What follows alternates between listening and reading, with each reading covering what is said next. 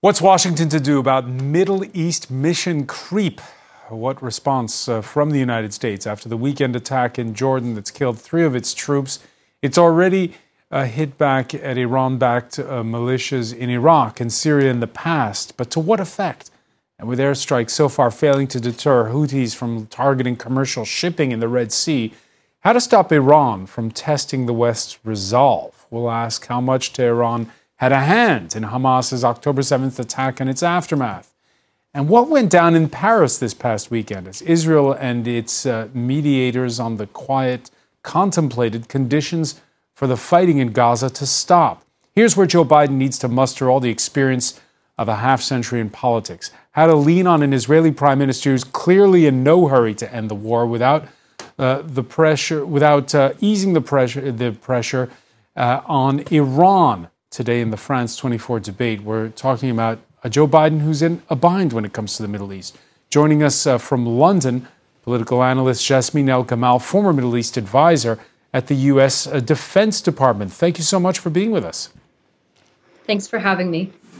We have visitors to Paris. Benham Ben Taleblu normally hangs his hat in Washington, senior fellow at the Foundation for the Defense of Democracies. Pleasure. Thanks for being with us here in the studio. Thank you for having me. Thanks as well to Franco-Israeli peace activist Marc Lefebvre, spokesperson for the Shalom Akshav. Did I pronounce that correctly? Yes, you said Shalom it Akshav group, which means peace now. Peace now. There you go.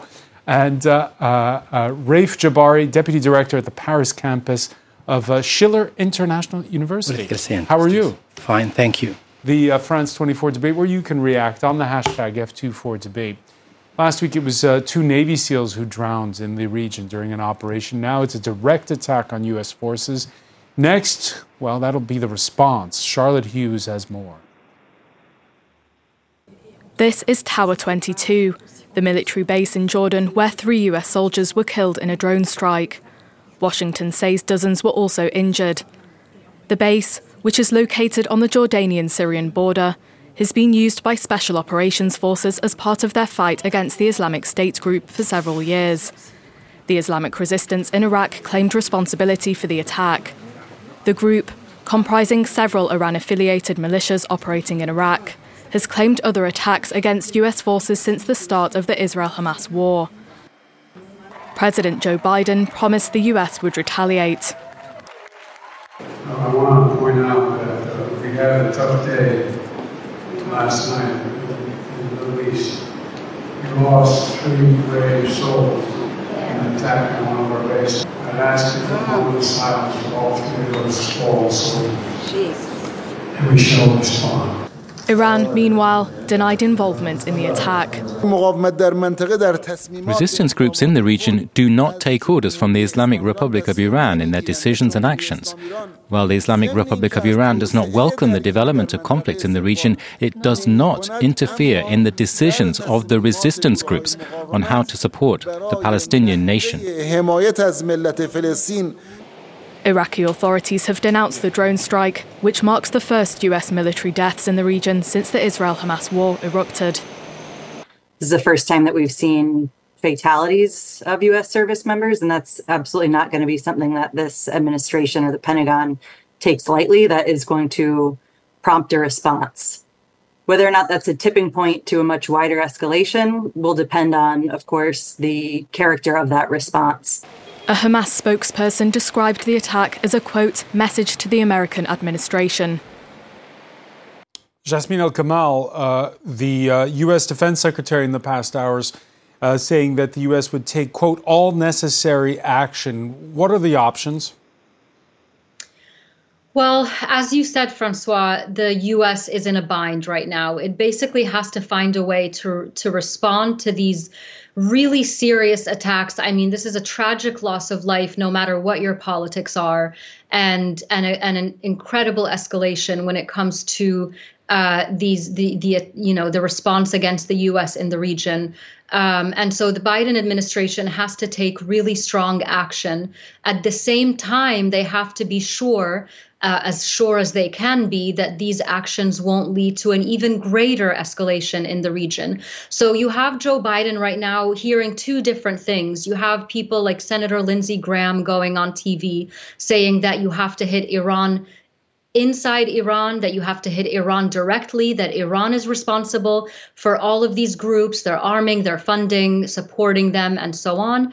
And then you have other people who are just really worried, and rightly so, about what kind of an escalation could potentially lead to all-out war. It's something that we've been talking about for months now. What is that action that's going to tip the scale into something that becomes really unmanageable? All in all, given all of this debate in an election year for Joe Biden, he's not in a good place. I don't envy him for where he is right now and the kinds of decisions that he has to make. But a decision must be made nevertheless, and a retaliation is coming for sure. Yes, one analyst quoted by the New York Times talked about a Goldilocks response, not too much, not too little, just right. What does just right look like to you, Jasmine, concretely? Well, I mean, that's the $1 million question, right? Because this is not an objective measure. Something that could be just right to the U.S. could be excessive to the so-called axis of resistance that's been targeting it for the last several months, and vice versa. And so this is why I talk about the dangers of miscalculations, is that we actually don't have any objective measures of what is a proportionate response. I would be surprised if the U.S. Attacks Iran directly, particularly inside Iran, not least because there is no tangible proof right now that Iran directed this attack. Of course, we know that Iran is responsible for supporting these organizations, for arming them, funding them, and training them. But the degree to which Iran actually directs these attacks is quite unclear. And so the U.S. has to be really careful about just how much it is willing to take this to Iran directly rather than attack Iran-backed militias and their resources and their locations outside of Iran, for example, in Syria or Iraq. Behnam Bentaleblu? Listen, I think there's a whole range of options here, but I certainly do agree that the Biden administration is in a bind, but this is, in my view, a bind of its own making. For the past, I would say, 2 years of the Biden administration, you've seen a very lopsided response ratio between the U.S. on the one hand and the Iran-backed Shia militias operating in Iraq and Syria on the other. I mean, just look at the response ratio from October 7, or technically October 17, when the militia started firing, to present. It's about 160 to 9 or 159 to 11, depending on what open source figure you count. So even the past use of force against installations associated with these militias or even heads of these militias has been insufficient to deter these proxies. Now, that doesn't mean we need to swing to the other side of the spectrum and begin to overtly attack the government of the Islamic Republic of Iran on Iranian territory and commence perhaps one of the world's most dangerous social science experiments in the aftermath of what the region looks like on October 7. There is no straight line from failing to deter the proxy to successfully deterring the patron. And this is the quiet part out loud here, which no U.S. policymaker or even now across the Atlantic, no E3 policymaker is saying, which is that deterrence takes time. It's not monadic. You don't just flip on a switch and reestablish or turn on, turn off deterrence. The adversary has to have a sticky reputation of your resolve and your willingness to use force. The U.S. has the balance of capability. It does not have the balance of resolve. So one potential option could be several strikes, not just, one off. Part of it could be a campaign going after the heads of these militias on both sides of that border, the Iraq-Syria border, to even the fact that this was on Jordanian territory, and the Jordanians over the past few months have been actually striking inside Syria at Iran-backed militia positions that are engaging in the production or trafficking of a major new narcotic in the Middle East, Captagon. You could potentially consider a joint operation with them, as well as, of course, more sanctions on the militias, as well as, of course, the biggest elephant in the room. Change your Iran policy. Get out of this JCPOA business and vigorously enforce the oil sanctions on the world's foremost I want to get back to terrorism. the Iran question, but first, maybe we should first do forensics on what happened. Sure. No group has claimed responsibility so far, but on Sunday, a militia called the Islamic Resistance in Iraq claimed to have launched 3 drone attacks at bases, not in Jordan, but in Syria. The Tower 22 outpost was directly across from a U.S. garrison along the main Damascus-Baghdad highway called Al-Tanf. It's been operational since 2016. If you don't follow where all the U.S. has bases, U.S. has had a base there in Syria since 2016. I personally did not know that. What's Al-Tanf about? And I understand correctly, Tower 22 is about protecting Al-Tanf.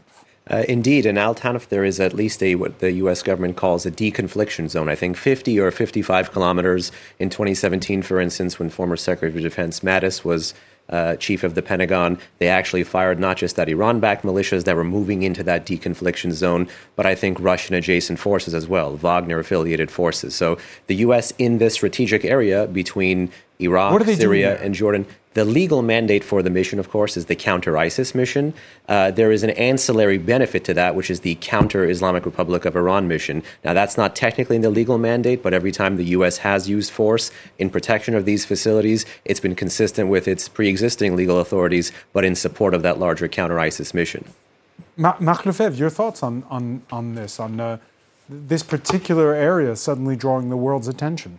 Well, as an Israeli, I'm mostly concerned about what's going on in the south of my country, especially liberating hostages, and the concern that there are concerns about the fact our capability of managing wars in three fronts: the south, the north, and even further eastward. Yeah, because we've seen since October 7th the Israelis hitting targets in Syria, in fact, hitting in at least one case an Iranian commander. They have been hitting targets in Syria continuously over the last years. They always try to avoid transportations of weapons or infrastructures. So they have been hitting targets in Syria constantly over the years. This is not new.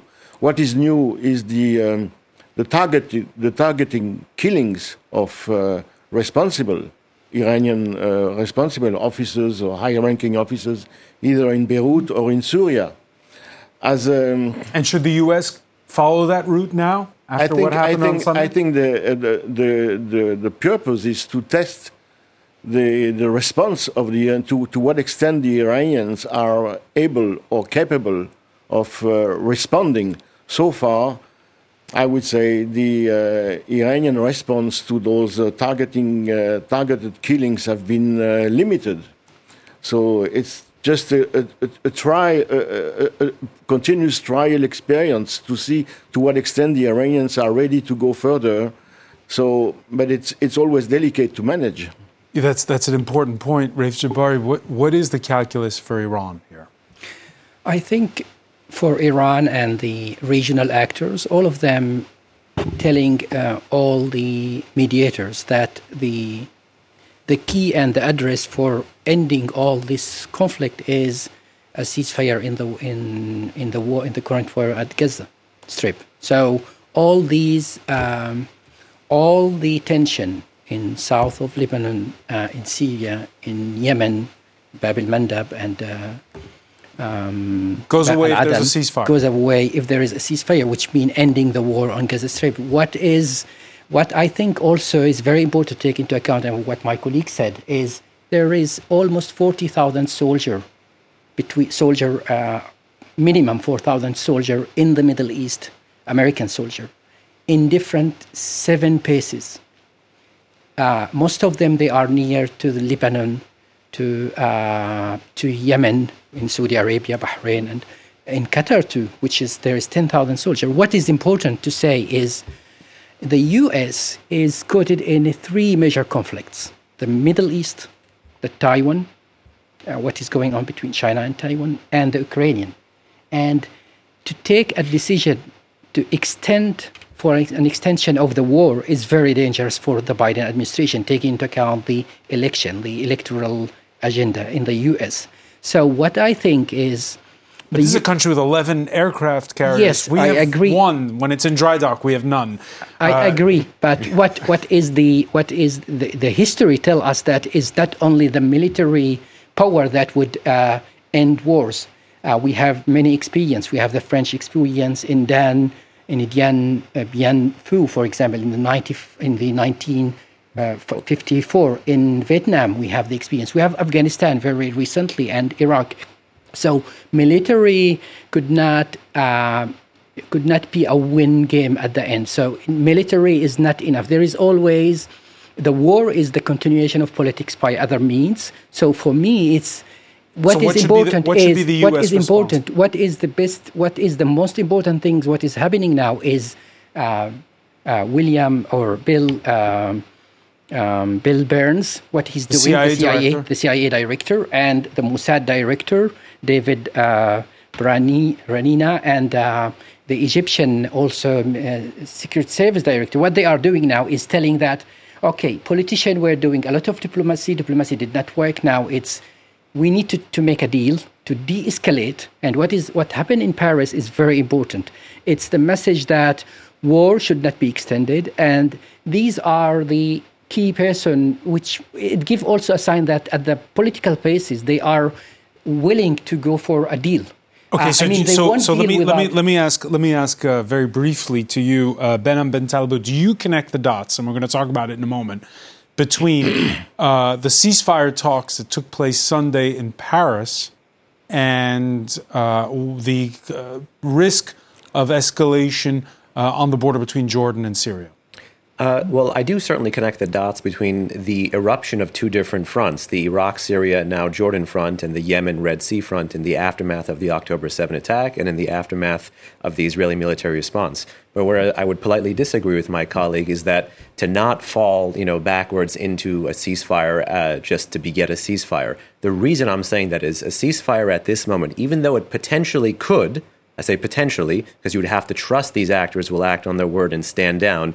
Even though it potentially could turn off the spigot, you would be essentially having vindicated and granted a veto by Iran's axis of resistance in these theaters to have successfully accomplished their political goal with military means, a la Clausewitz. Meaning here, their goal has been to, as cheaply as possible and to prevent Iran getting involved as indirectly as possible, bail out Hamas, right? Israel's military objective after October 7, never again, destroy Hamas or eradicate Hamas, or at least defang the military capability of Hamas.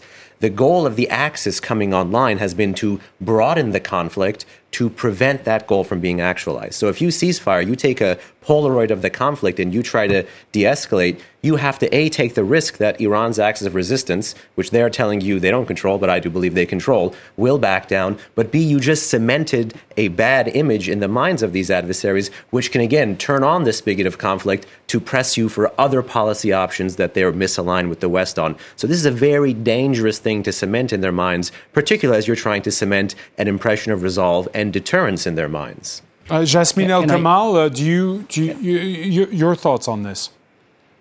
I don't necessarily agree on that, and I'll tell you why. I think that whether or not the war in Gaza is actually the reason why these Iranian-backed militias have increased their attacks on the United States and its interests. I mean, we've had, around 150, somewhere around there, attacks since October 7th, a huge increase after October 7th.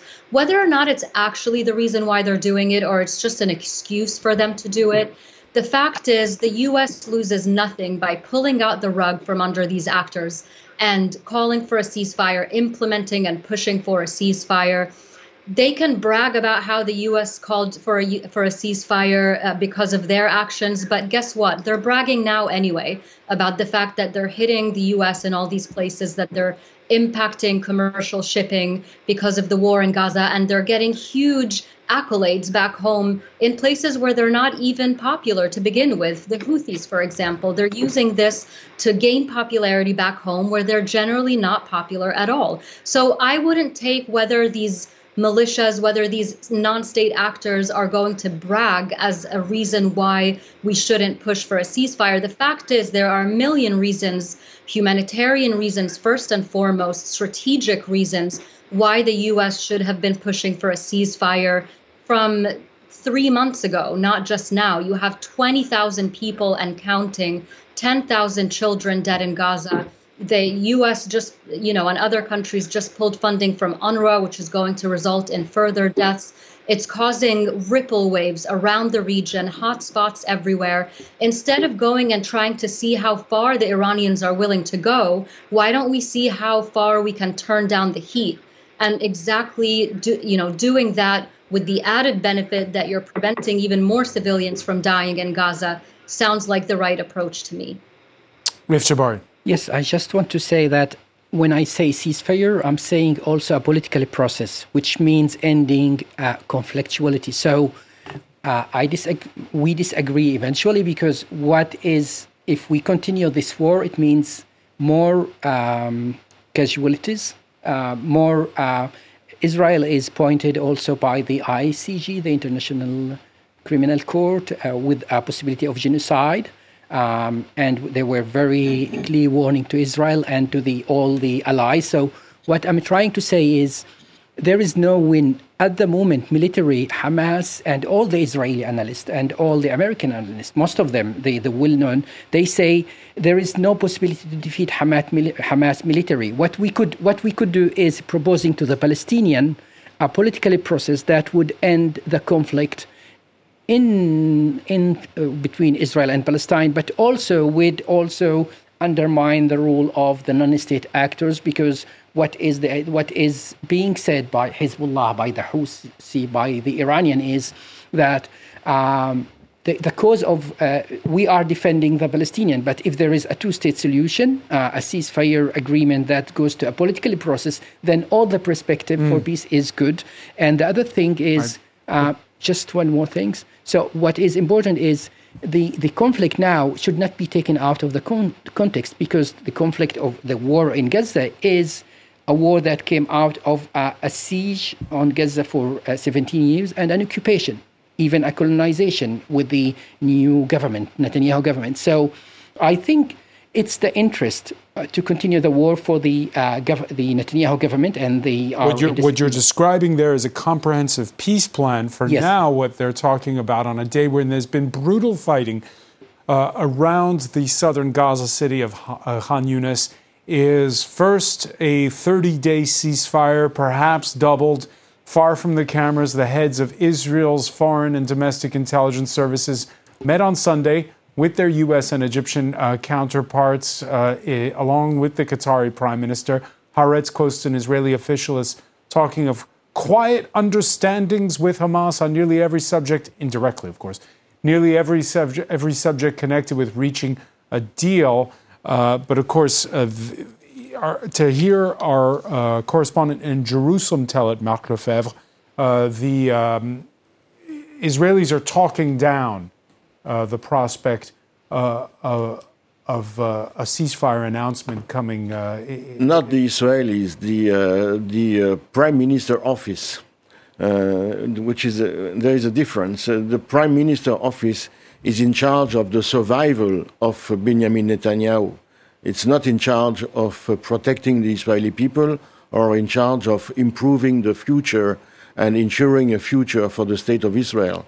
So every time you have a response from the Prime Minister office, this is a political response which does not necessarily correspond to the reality of what's going on the field. But the head of Shin Bet and the domestic intelligence services, the head of Mossad, the head of the foreign intelligence services, they are opponents they are open opponents of Benjamin Netanyahu. So they don't. But they answer to him, not to of course, they report to him, they report to the cabinet, and they try to achieve some positive steps forward to ease up the situation against the will of Benjamin Netanyahu. So they have to play with the public opinion pressure, with the American pressure to make sure that at least Benjamin Netanyahu is conceding a few steps forward in order to release the tension. But this has to be seen within the frame of a deep and thorough technical, divisions within the Israeli government and the Israeli rulers. We are in a state of disarray, internal disarray in Israel. Yes, there is a disagreement in the Israeli political spectrum. So, Behnam Ben Taleb, you were not a fly on the wall in those meetings this weekend. Certainly not. So then, what can you parse from them? Again, the Qatari Prime Minister is now in Washington, talking up how much they achieved, and the Israeli Prime Minister's office, as Marc Lefebvre saying, talking it down. Again, some of this maybe old politics is local, vis-a-vis the Qatar-Hamas relationship, but most importantly, I'd focus here on the U.S.-Israel relationship. The Biden administration, as was said before, is entering an election year. There are alleged statements from late last year about the U.S.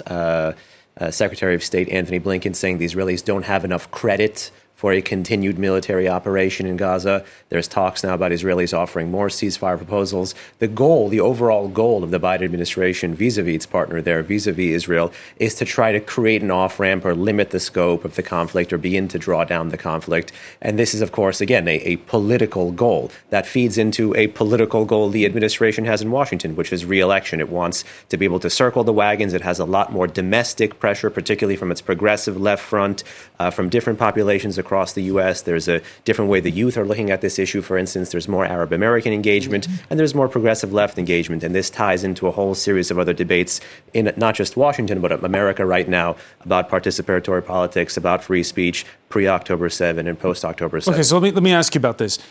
With presidential primaries already underway in the United States and the war dividing the Democratic Party, Joe Biden clearly stating he wants Israel's prime minister to allow aid in to formulate plans for the future of Gaza. NBC News reporting over the weekend that the Biden administration is discussing slowing down some weaponry deliveries to Israel to pressure Netanyahu. Among them, as you see in this graph, 155 millimeter artillery rounds. There have been regular, almost daily rotations of those, and joint direct attack munitions, slowing them down. What do you? I understand the political purpose behind this, slowing it down. Is that just an empty threat, or are they really considering it?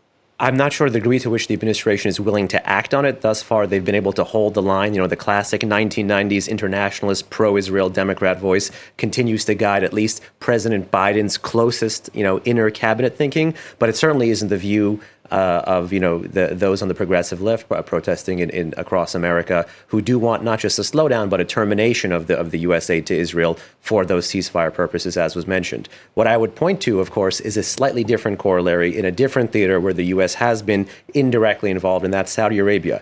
And again, I'm not a Israel, America. I'm a Iran security analyst focusing on Iranian foreign and security policy, how it touches the U.S. issue.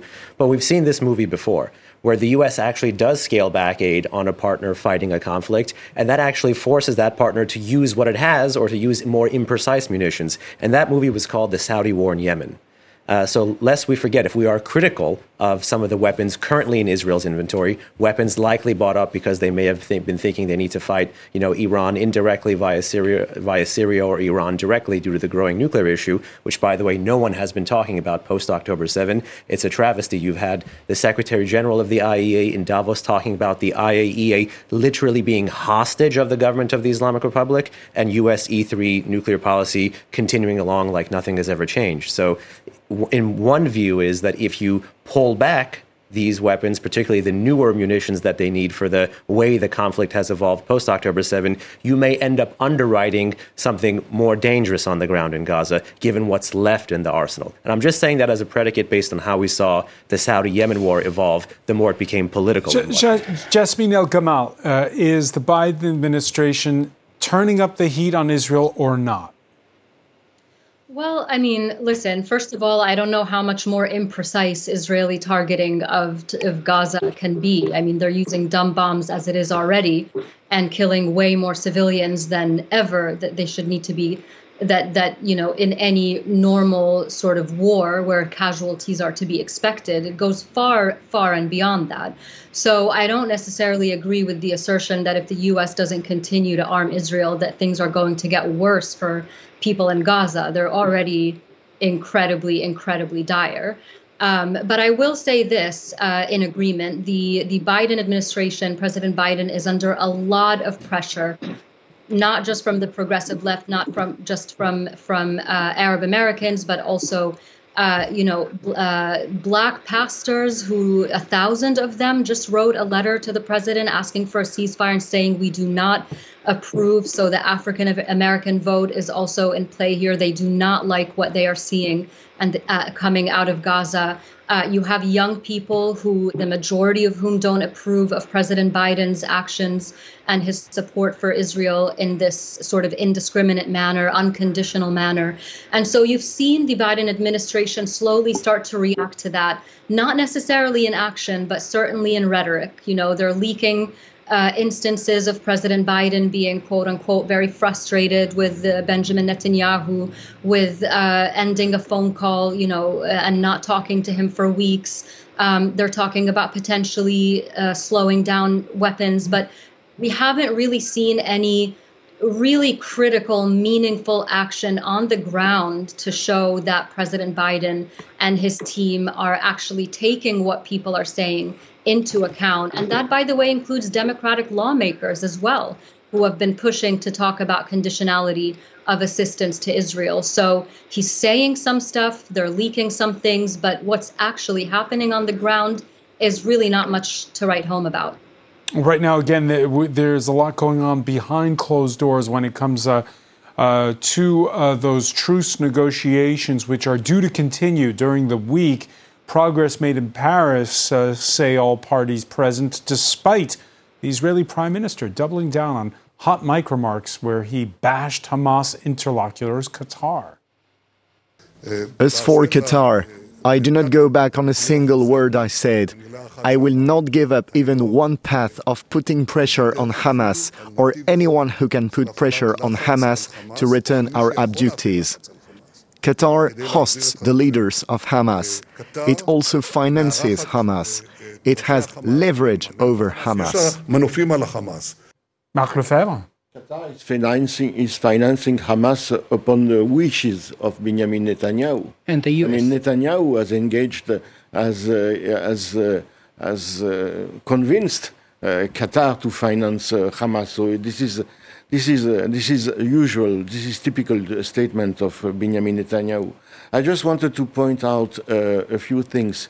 First of all, I mean, the primary goal of the Israeli people, not only the army or the government, is to eradicate as much as possible the military strength of Hamas. And we are far from having reached that goal, very far.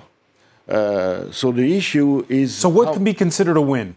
So for the moment, nobody has won. Nobody has won. So it's a question, I mean, if you look at what's going on the field, every day you have reports that the Israeli army is progressing towards eradicating the Hamas network in the area of Khan Yunis. I don't think the Americans will let the Israeli continue for more than a week or two. Either there are significant achievements or there are no achievements. But I think sooner or later the Americans will say, end of the game. The game is over. And also because from the issue of the hostages, okay, to some extent, I think Hamas has interest in reducing the number of hostages, because from a manpower point of view, from the point of view of resources, from the point of view of protecting itself and the Hamas chief staff, okay, the high number of hostages they have is a burden.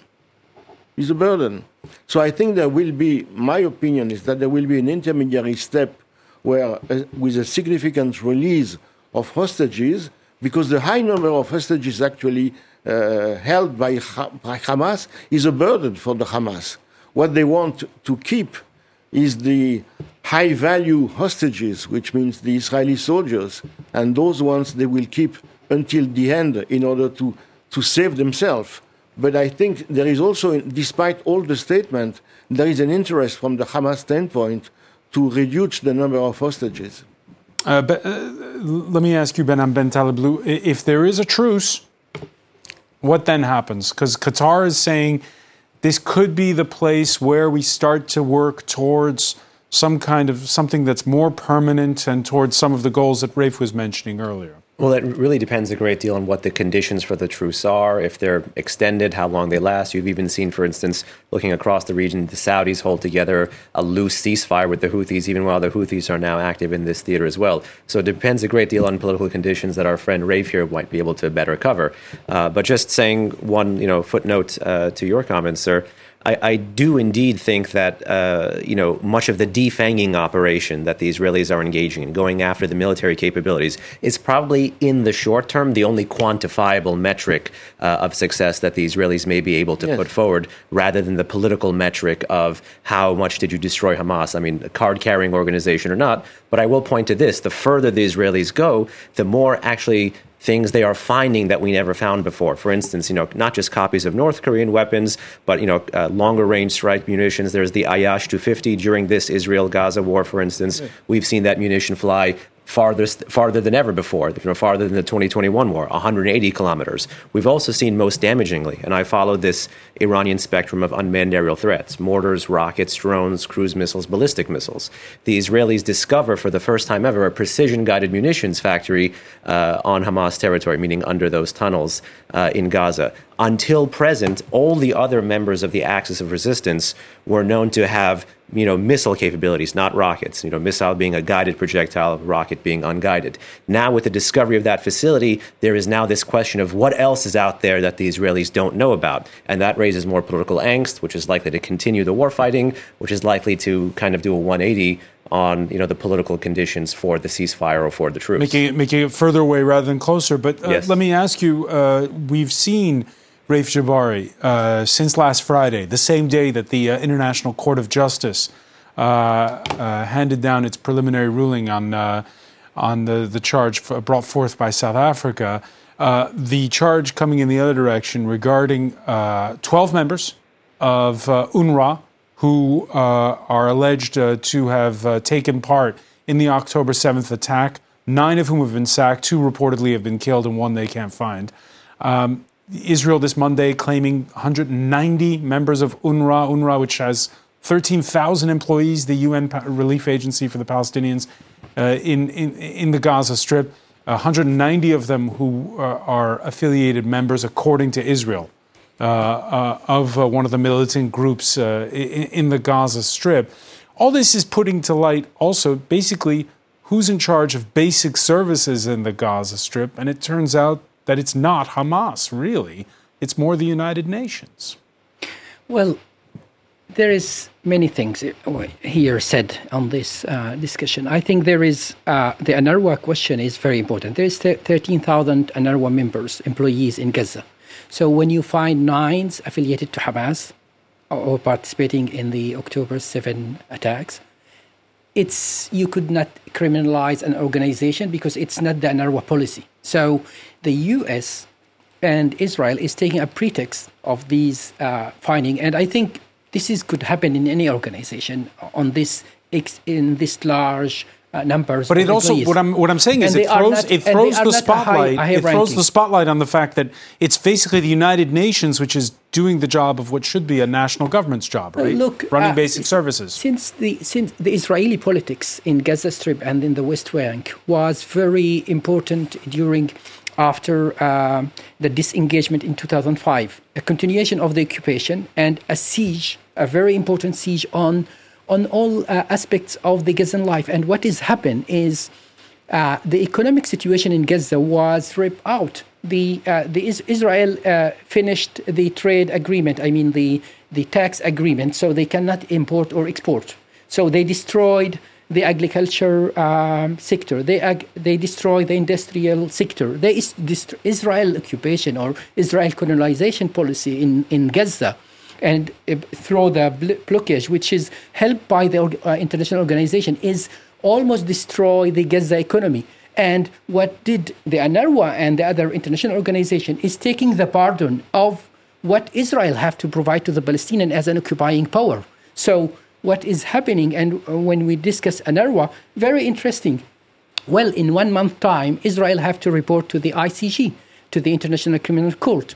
And in that situation, if UNRWA is finished and there is no services to the Palestinian, then the genocide potential committed by, there is 20,000 Palestinians killed, more than 60,000 injured, Gaza is almost destroyed, then with adding to that the international humanitarian more simply put, and help, I'll put it to you, then Makafef, it will whose be job very, is it today? very disturbing. In the conditions today, whose job is it to feed civilians in Gaza? UNRWA, first of all, concerning UNRWA, I think the token has fallen because it's obvious since many, many years that there is a deep penetration of Hamas inside the UNRWA organization. So whose job is it to provide basic services? Concerning the issue of the humanitarian aid to the Palestinians, I refer to my own discussions with some ministers of the Palestinian authorities and also to a recent statement of the last French ambassador in Israel. The fact that UNRWA is still there, somehow the paradox is that it doesn't help to solve the Palestinian issues. The fact that this humanitarian aid, there are some economical interests inside the Palestinian society to maintain humanitarian aid in order to avoid the development of a Palestinian economy, independent economy. So the fact that UNRWA is still there does not help. I mean, it helps on a day-to-day basis. It freezes the situation. But it freezes and it impeaches, it blocks the alternative, an alternative economy and an alternative model of society. With a blockage, then it means dead of the Palestinian. What UNRWA is doing is providing services to the hospitals now. They are providing shelter to the forced displaced Palestinians. There is almost 2 million Palestinians. There is 1 million almost in the UNRWA schools, so they're providing basic services in a context of war. No, they provide day-to-day service. I agree with you. So, but it's very important. On the long term, in the long term, yes, we could question this. It's an obstacle. We could question this. I agree, but then it's the blockage. Then the Israelis should stop. There again, I'll put it to you, Jasmine El Gamal. What does the Biden administration do? Well, I think for one thing, look, if there's one thing that everyone on this panel can agree on, it's the fact that Hamas is not a good actor. It's a bad actor. It doesn't care about the Palestinian people or the people of Gaza. So let's just get that out of the way as something to agree on. The fact is that as the Israelis continue to punish the entire population of Gaza for Hamas's actions, as the United States, the United Kingdom, Canada, and all these other countries punish the Palestinian people in Gaza for allegations, serious allegations, I might add, but allegations that are being investigated against 12 members of a 13,000-member strong organization. What are we doing in terms of moral and strategic thinking? The Biden administration has so far been incredibly tactical. It's been incredibly short-sighted, coming not just at the expense of people in Gaza, also I think at the expense of Israel's long-term security. The fact that it is creating enemies far left and right, left and center because of its actions. Like I said, the hotspots that are cropping up all over the region because of this conflict. It is time for the United States at long last, as well as the UK and these other responsible nations, to think strategically, to think big picture about how to start solving the root causes of these problems that we're sitting here talking about from a tactical perspective. Tactics are fine, in the very, very, very short term, but when it comes to long-term peace and stability, we need a strategy for how to address these issues in a way that doesn't come at the expense of people who are literally starving in Gaza and unable to eat or feed their children or heat themselves in the dead of winter. Strategy, strategy, strategy, and it has to happen now. Behnam Ben Taleblu, quickly, couple of weeks after October 7th, France 24 spoke with Israel's former Prime Minister Ehud Barak, no friend of Benjamin Netanyahu. He said in 2 or 3 weeks' time, the United States is going to say, all right, it's time to start pulling back. It's January the 29th. When does the United States do that? I think in 2 or 3 weeks' time, circa former PM Barak's timeline, is when they started to do what Jasmine was saying, which was the peak of what they would do, which was that's when you began to see the leaks coming from the White House and major mainstream Western and American press about a potential dissonance over the timeline that the Israelis would have left, defining quantitatively what success looks like. But the Biden administration, as you know, hasn't moved beyond that. And that's wanted kind of support with that older school, kind of 1990s. It's got a presidential campaign. It has too soon, though, right? It depends. It depends on what their strategy for success is. If they want to focus on one theater, if they're going to be tactics-driven, kind of like what Jasmine was saying, or strategy-driven. There's no shortage of mistakes on a bipartisan foreign policy basis the U.S. has had in the region. Almost all of them stem from misaligned ways, means, and ends. And something that we may agree to disagree on here is that, also tagging on to what Jasmine was saying, that there is a difference between the politics in the moment, the policies of the moment, and the philosophy. And one philosophy that is yet to be addressed here is this something you solve versus is this something you manage? And this is where the Europeans take a very interesting stance towards how do you manage a post-October 7 Gaza. Does that involve the PLO? To what degree are they involved in? To what degree is the GCC involved in? To what degree is Abraham Accords 2.0 involved in? And what is your policy towards the patron of the violence of October 7, towards the Islamic Republic of Iran? All of these remain unanswered for the Biden administration. So there's lots of things impeding them from calling it a win before November of this year. We'll have to leave it there. Much more to talk about, as you say. Behnam Ben Taleblu, many thanks for being with us. I want to thank Raif Jabari, Marc Lefebvre. I want to thank as well Jasmine Al-Gamal for being with us from London. Thank you for being with us here in the France 24 today.